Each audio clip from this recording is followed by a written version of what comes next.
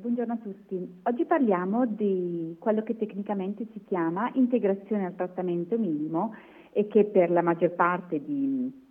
noi, degli addetti e non degli addetti ai lavori, si chiama la famosa minima. Cioè l'idea che una persona, una volta che ha versato un certo numero di contributi, abbia diritto alla minima, che è una domanda che spessissimo ci viene posta ai nostri sportelli, cioè vengono soprattutto donne, soprattutto signori, ma io ho diritto alla minima con questi contributi. Allora, chiariamo subito che la cosiddetta minima o integrazione al trattamento minimo in realtà non è un diritto che si acquisisce in base a un certo numero di contributi, ma è un concetto economico. Che cosa intendo? Intendo che nel momento in cui una persona ha versato un numero di contributi sufficienti per maturare il diritto a pensione,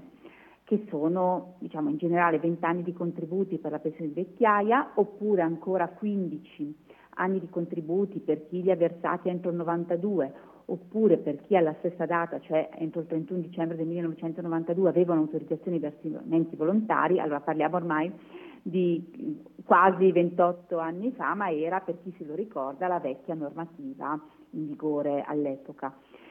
Allora, quindi dicevo che chi ha versato questo numero minimo di contributi raggiunge il diritto a pensione. Però è un diritto a pensione, non è un diritto ad avere un importo minimo di pensione, perché l'INPS poi calcola l'importo della pensione in base ai contributi versati. A quel punto lì, se questo importo, che si chiama importo a calcolo, è inferiore al trattamento minimo previsto per quell'anno, oggi nel 2020 il trattamento minimo sono 515 euro, 7 centesimi. Allora, se l'importo della mia pensione, mettiamo il caso che con i miei 15 o 20 anni di contributi è di 200 euro, io non ho automaticamente diritto alla minima, cioè arrivare a 515 euro, ma dipende dai redditi che posseggo io o eventualmente, se sono sposata, anche il mio coniuge. Prima di vedere approfondire la questione dei redditi, perché volevo chiarire perché ho parlato di pensione con solo 15 anni di contributi o 20 anni di contributi, quando si sa che comunque una persona, se ha maturato 41 anni e 10 mesi se donna o 42 anni e 10 mesi se uomo, può andare tranquillamente in pensione, perché generalmente chi ha maturato quell'entità di contributi ha anche una pensione superiore al trattamento minimo, perché chiaramente una pensione di 500 euro, parlando di cifre tonde, si matura quando ci sono pochi contributi. Quando cominciano ad essere già più di 40, l'importo direi che nella stragrandissima maggioranza dei casi è già superiore al minimo. Quando può essere inferiore, ci può essere il dubbio per alcune categorie di lavoratori e lavoratrici, in particolare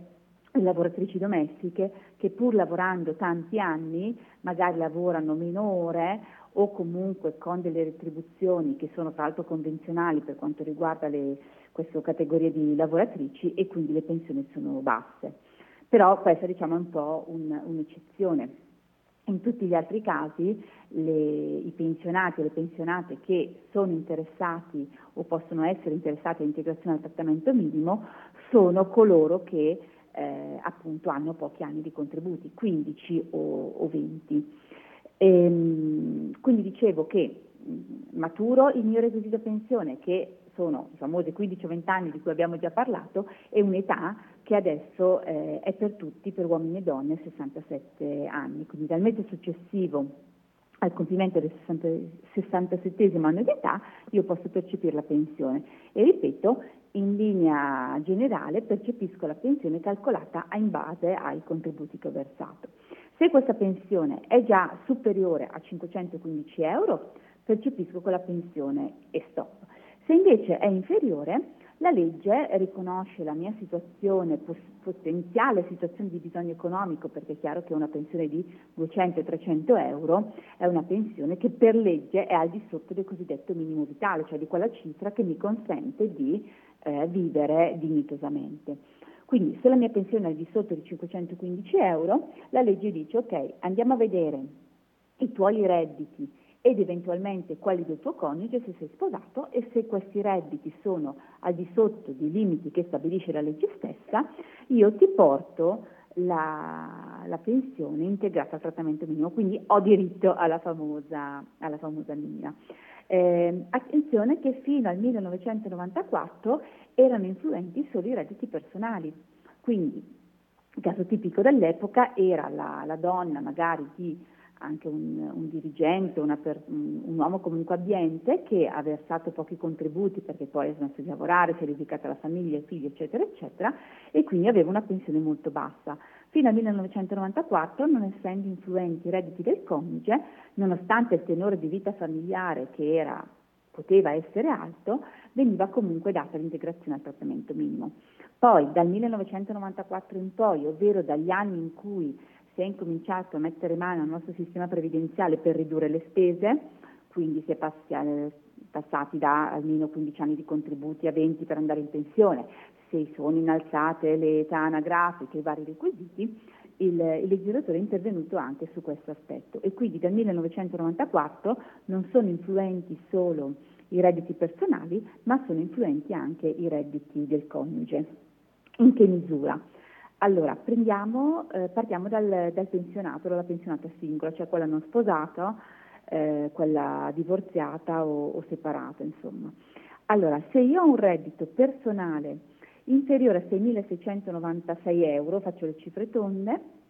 io ho diritto alla mia integrazione piena. Quindi mettiamo il caso che, riprendendo l'esempio di prima, in base ai contributi che ho versato ho 200 euro di pensione, non ho nessun altro reddito, poi vedremo di che redditi si parla, però adesso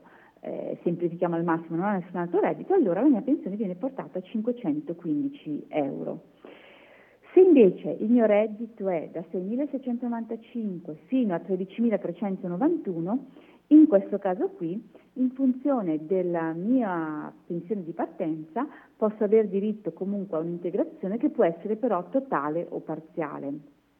ovvero se ho un reddito molto vicino, mettiamo il caso che il tetto massimo abbiamo detto che è 13.391 euro. Mettiamo il caso che io abbia 13.300 euro di redditi diversi dalla mia pensione, in un anno io ho diritto a solo 91 euro di integrazione che viene spalmata sui 13 mesi, perché si comprende anche la 13esima, in cui io percepisco la pensione. Quindi, facendo l'esempio di prima, se io parto da una pensione a calcolo di 200 euro, però ho altri redditi, che possono essere ad esempio degli affitti, pari a 13.300 euro, la mia pensione sarà 200 euro più 91 euro divisa per 13, e adesso sinceramente non ricordo cosa fa. Se invece io ho una pensione, ho altri redditi superiori a 13.391 euro, non ho diritto a nessuna integrazione e quindi se la mia pensione a calcolo è i famosi 200 euro, che è l'esempio che ci riportiamo da prima, 200 euro rimangono. È chiaro che se qualche anno dopo i miei affitti, sempre riprendendo l'esempio di prima, calano perché non trovo più affittuari, sono costretto a vendere gli immobili, eccetera, quindi non ho più redditi superiori al limite, ma ho redditi meno, a quel punto lì, facendo un'apposita domanda all'INPS, posso aver diritto all'integrazione in un momento successivo. I limiti che abbiamo visto adesso sono i limiti personali, quindi del pensionato solo. Nel momento in cui invece sono coniugate, abbiamo detto prima che influenzano correttamente, a mio avviso, anche i redditi del coniuge e i limiti ovviamente si alzano. E quindi partiamo da un limite base di 20.087 euro e 73 centesimi, quindi se tra me e il mio coniuge abbiamo un redditi inferiori a 20.087 euro, ho diritto all'integrazione totale. Se mi colloco tra 20.087 euro e 26.783 euro, ho diritto all'integrazione parziale, cioè il discorso che avevamo fatto prima, cioè rispetto alla differenza rispetto al limite massimo. Se io e il mio coniuge abbiamo redditi superiori a 26.783 euro, a quel punto lì non c'è diritto a nessuna integrazione. Anche qui però vale il discorso fatto prima. Se in un momento successivo i redditi cambiano e si abbassano, a quel punto lì io posso chiedere l'integrazione. È chiaro che questa eventualità dipende dalla natura dei redditi che possediamo, perché se il reddito che possiede il mio coniuge, che ci fa superare i 26.783, è un reddito da pensione, la pensione non può diminuire e quindi io non avrò mai diritto all'integrazione al trattamento minimo. Se invece, come nell'esempio di prima, sono redditi che possono subire delle variazioni, degli affitti, oppure ci sono anche redditi da lavoro che poi vengono meno, a quel punto lì questa possibilità c'è. Attenzione che quando parliamo di coniugi è comunque necessario che il coniuge che richiede o potrebbe richiedere l'integrazione al trattamento minimo non superi i limiti personali. Che cosa intendo? Intendo che se il coniuge che ha diritto all'integrazione al trattamento minimo per suoi redditi personali supera già i 13.391 euro, che è il limite massimo, seppur sommando i suoi redditi con quelli del coniuge si rispetta il limite coniugale, comunque l'integrazione al trattamento minimo non spetta. Perché? Allora, se sono pensionato da solo, cioè non coniugato, guardo solo i miei redditi. Se sono un pensionato coniugato, comunque, in primis, io devo rispettare i miei limiti personali. Se rispetto quelli, poi vado a vedere i redditi del coniuge. Ma se già io, coniuge che aspira al trattamento minimo, supero il limite personale, anche se con i redditi dell'altro mio coniuge rispetto i limiti massimo del tetto coniugale, comunque non ho diritto all'integrazione al trattamento minimo, quindi c'è da fare anche questo passaggio.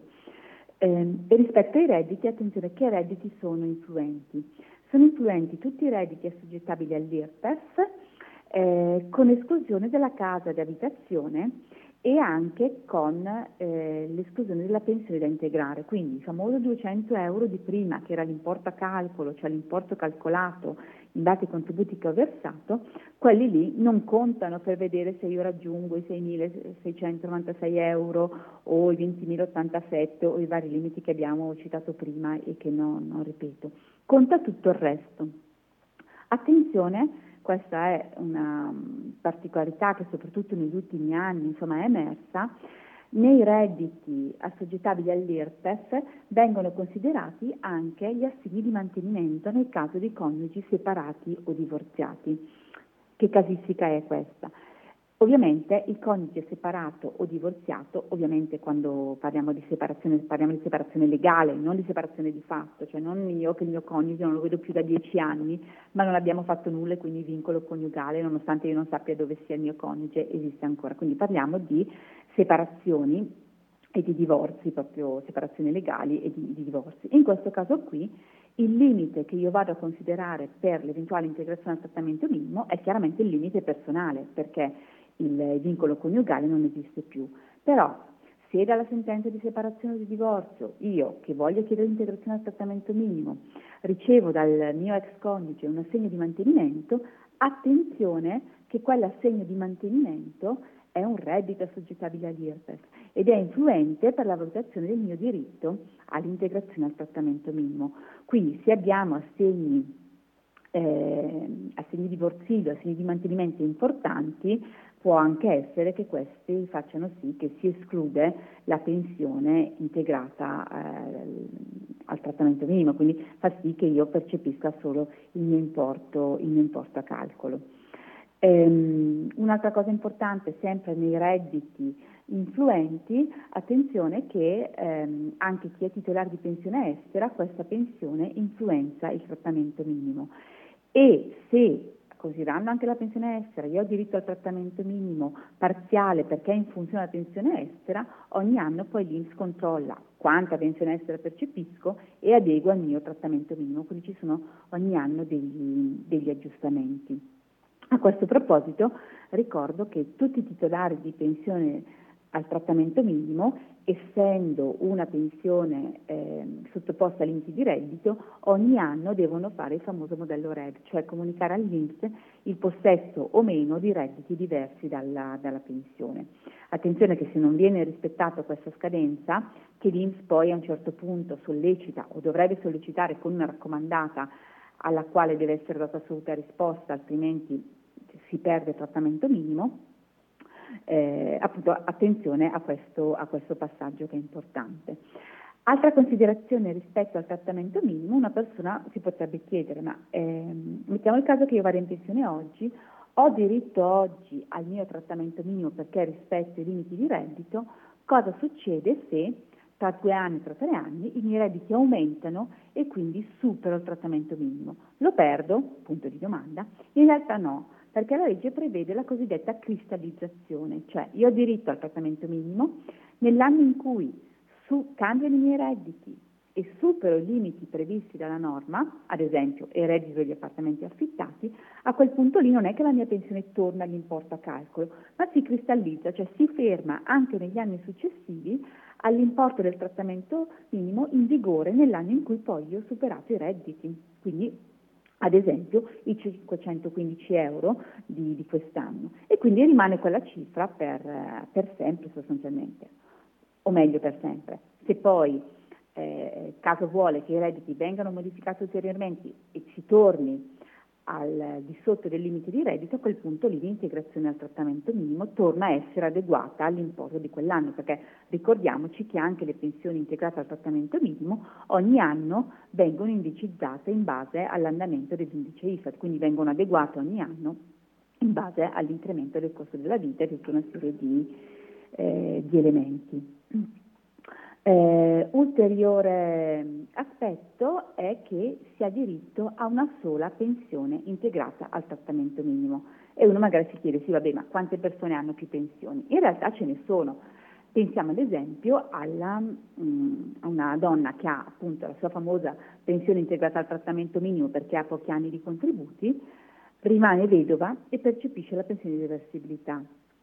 Se questa pensione di reversibilità, anche questa è integrabile al trattamento minimo, attenzione che non può avere entrambe le prestazioni, ma ne può percepire solo una integrata al trattamento minimo, l'altra torna al cosiddetto importo a calcolo, cioè l'importo determinato esclusivamente in funzione dei contributi versati. E quindi spesso succede che una persona si trova anche la delusione di avere la pensione abbassata, però appunto siccome è una prestazione che è legata a limiti di reddito rigorosi, può succedere questo diciamo inconveniente, che comunque è regolato dalla legge e quindi non si può scegliere quale pensione integrare al trattamento minimo, ma dipende dal numero di contributi, dalla gestione delle pensioni, dalla decorrenza delle sette, quindi da elementi che la legge ha già stabilito. E lo stesso se una persona ha altre 2 pensioni integrabili al trattamento minimo che non siano pensioni di reversibilità, comunque anche qui solo una può essere integrata. Ultima cosa, che è un po' tecnica però è importante sapere, attenzione che l'integrazione al trattamento minimo viene prevista esclusivamente per coloro che rientrano nel cosiddetto sistema retributivo, ovvero per coloro che hanno contributi antecedenti al 1996, basta anche solo un contributo. Coloro invece che rientrano nel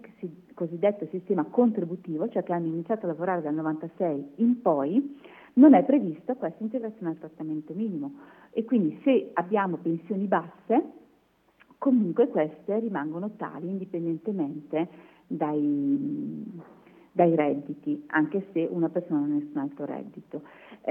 Poniamo l'esempio, ci sono già casi adesso, poniamo l'esempio magari di pensioni di reversibilità di lavoratori comunque deceduti in giovane età, magari anche con figli. Purtroppo se una pensione a calcolo e poi irreversibilità è di, adesso dico una cifra a caso, che però non è così lontana dalla realtà, 150 euro, quei 150 euro rimangono anche se quel nucleo familiare non ha, o quel coniuge superstite, non ha nessun altro reddito. Così come ad esempio le pensioni di invalidità, o meglio gli assegni ordinari di invalidità che spettano a persone che sono invalide secondo l'INPS e che hanno almeno 5 anni di contributi, di cui 3 negli ultimi 5, anche qui quando sono tutti contributi successivi al 96 l'importo è solo l'importo a calcolo, anche se molto basso e a volte sono veramente importi molto molto bassi, perché immaginate una pensione maturata con solo 5 anni di contributi, magari i primi 5 anni, generalmente i primi 5 anni, quindi quando generalmente una persona ha uno stipendio, un reddito di lavoro un po' più basso, che pensione può dare. Veramente a volte vediamo assegni universali 50 e di 60 euro, per cui in questo caso qui purtroppo, essendo tutta contribuzione successiva al 96, non è prevista questa forma di integrazione, e voi capite che rispetto a 515 euro, che comunque è chiaro che non sono in ogni caso tanti, ma avere invece molto meno fa la differenza. Tant'è che ci sono alcune proposte di legge per spingere affinché anche chi rientra nel sistema del sistema contributivo abbia una forma di tutela, se non uguale al trattamento minimo, comunque assimilabile in qualche modo, però al momento non se ne parla. Al momento purtroppo l'attenzione quando si parla di pensioni è ancora molto concentrata su chi magari deve andare in pensione adesso, ma ci sono alcuni problemi che insomma riguardano il futuro, ma in realtà anche i lavoratori giovani di adesso.